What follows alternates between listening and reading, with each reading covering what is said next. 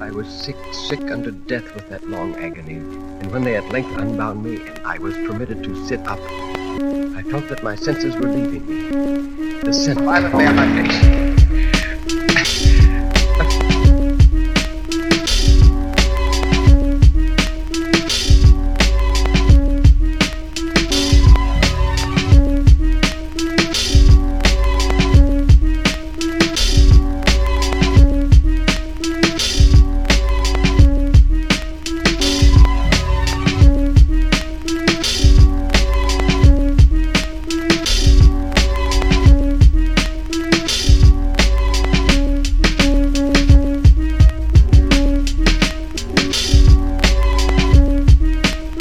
It was a huge pendulum which was swinging slowly.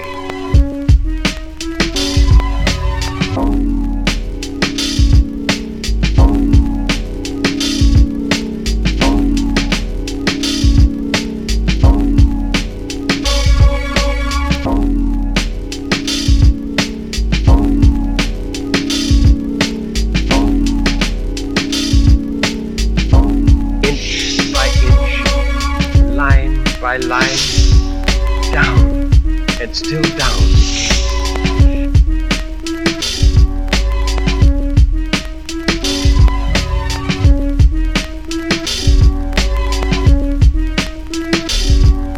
Crushing oscillations of steel.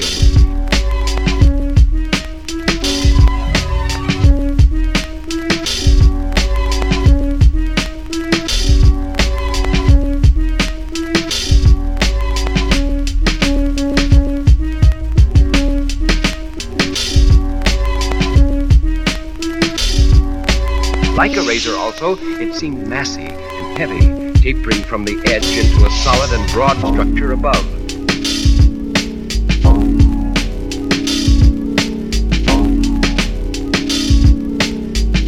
It would return to repeat its operation again and again.